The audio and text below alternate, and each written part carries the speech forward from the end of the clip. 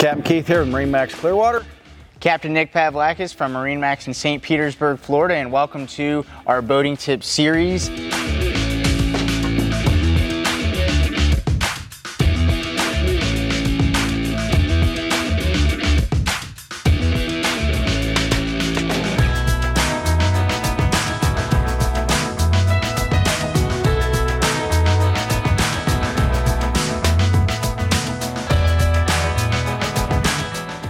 Let's talk about using an outboard four-stroke nowadays. These are all four-stroke engines.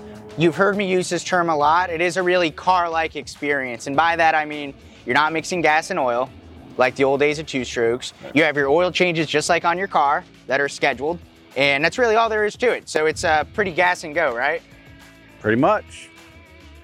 Non-ethanol gas. If you've got your boat on a trailer, take it somewhere where you can get the ethanol-free recreational fuel too.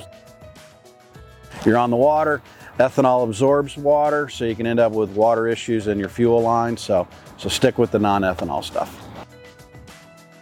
Thank you for joining us once again, and until next time, we'll see you on the water. See you guys. Thanks. Have a great day.